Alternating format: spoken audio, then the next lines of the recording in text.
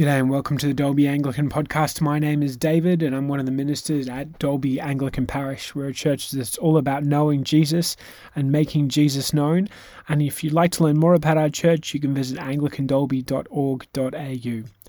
This week's sermon is a short one because we had our church AGM this week. But it's on the 7 deadly sins, and it's entitled Greed and Charity. And if you have a Bible, I encourage you to have a read of Isaiah chapter 5, verses 1 to 8, and Matthew chapter 6, verses 19 to 24 for context. But we hope you enjoy the sermon. The Easter Island Moai are a wonder of the world. 900 enormous statues, you can see them up there, scattered around a tiny island 3,500 kilometres away from the mainland of Chile. For decades, scientists have wondered where these statues come from. Theories of a super race from Atlantis or aliens having dropped them there are popular. But we're slowly uncovering the sadder history of greed of these islands. It seems around 900 AD, early Polynesian people settled on the island. They used the tall trees they found there to roll the statues, which they carved out of a special volcanic rock, which is only found around here, Ranararoka. I can't really pronounce that very well, excuse me. There was one quarry on the island, and that's where these incredible statues were formed.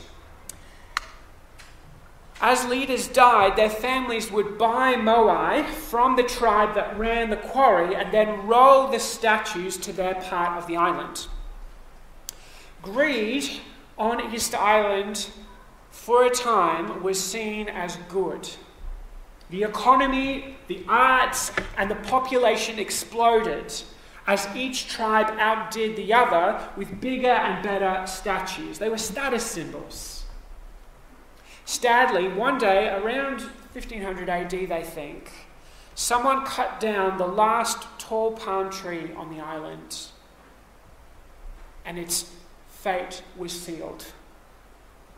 With no trees, erosion killed the soil. Islanders could no longer build canoes to fish or trade, so they isolated themselves, and moai could no longer be transported. The island descended into civil war, and by the time Captain Cook visited the island, he assumed the tiny surviving population. They think there were maybe 20,000 people on the island at one point. The island at that time, when Captain Cook came along, could only sustain about 3,000 people. And so Captain Cook assumed that these people couldn't have made the moai because they hadn't made any in centuries. The story of Easter Island's collapse is a story of greed. A similar story was told in our first reading. There's the population. So you see the population rise and then plummet just around the year 1600 AD. But the story of Easter Island's collapse is a story of greed that we see throughout history. This one's just a very marked one. And another marked one happens in Isaiah chapter 5, the reading that Dell just read to us. It's the story of Israel. God builds a nation like a beautiful vineyard and gives it every chance to thrive. But instead of bearing good fruit, it yields only bad. For me, the most chilling verse is in chapter 5, verse 8, where God says, "Woe to you who add house to house and join field to field, till no space is left, and you live alone in the land." The people of Israel became so greedy, they forgot their God, and they forgot to love each other, and they forgot their calling to be a light to the world. Today we're looking at a second deadly sin, the sin of greed. Greed is a sin of community. It's something that hurts you and the people around you. Greed is an intense and deliberate selfish desire for things.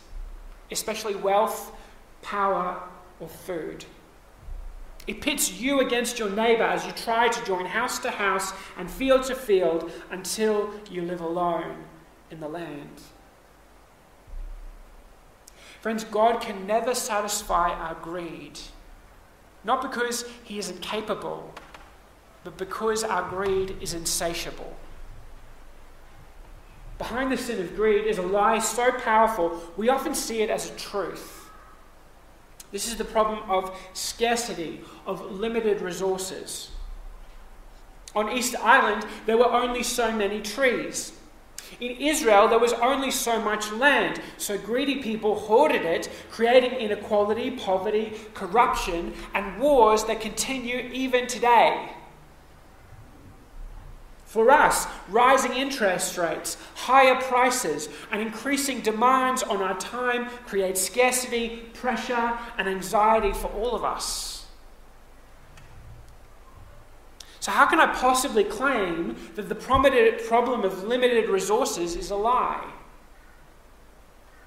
Well, it's because in the Bible we meet an unlimited and generous God.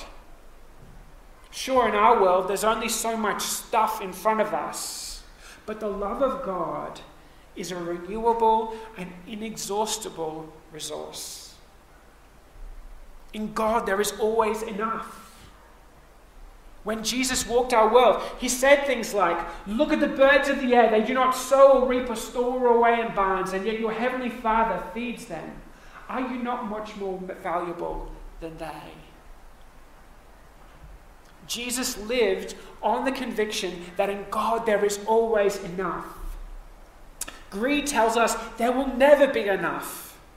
But Jesus shows us that in God there is always enough for our needs. Jesus always had enough time for people. He always had enough food to share. And he never let worries about limited resources sidetrack him from his mission. And Jesus didn't just keep this reality to himself. Instead, he shared it with others. He gathered a community around himself, an ecclesia, a church, and he encouraged his community to be a people of charity. Charity is the life-giving virtue that overwhelms greed with love and generosity. The word charity comes from the Old English for Christian love for one's neighbour.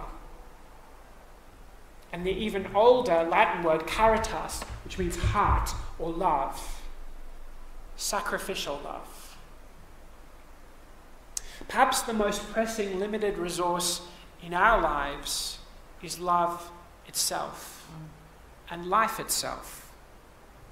But in Jesus we find unlimited life and unlimited love.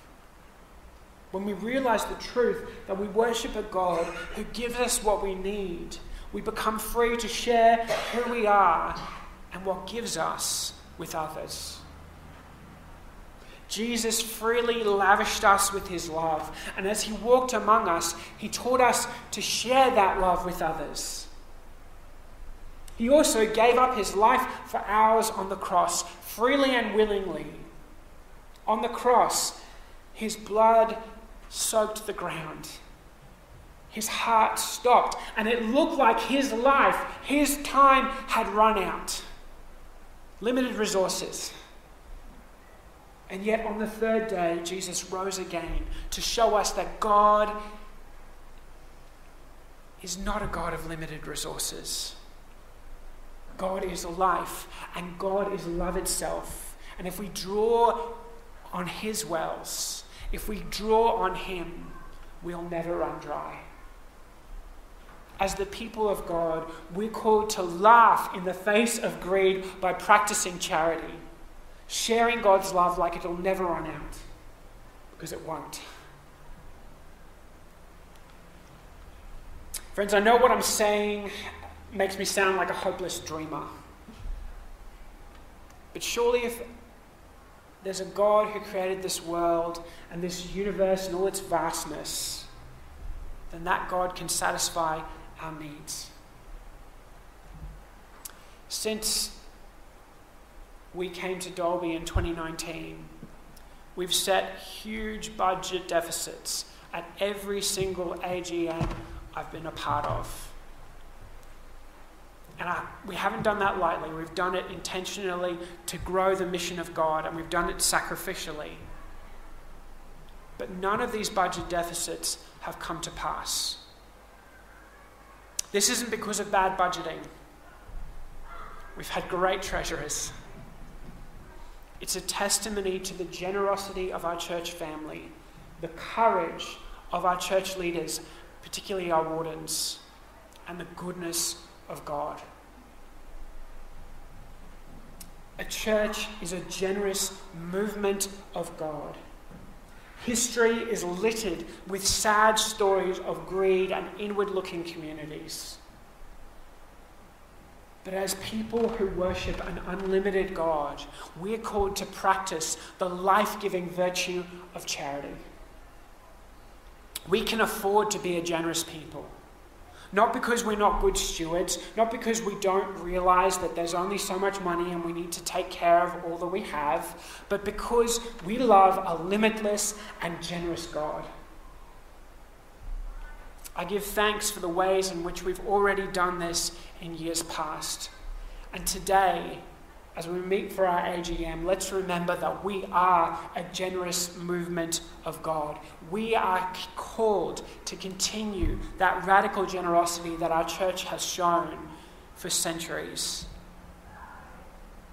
Let's carry out our mission of knowing Jesus and making Jesus known with charity, generosity, and unlimited love. In the name of the Father, the Son, and the Holy Spirit. Amen.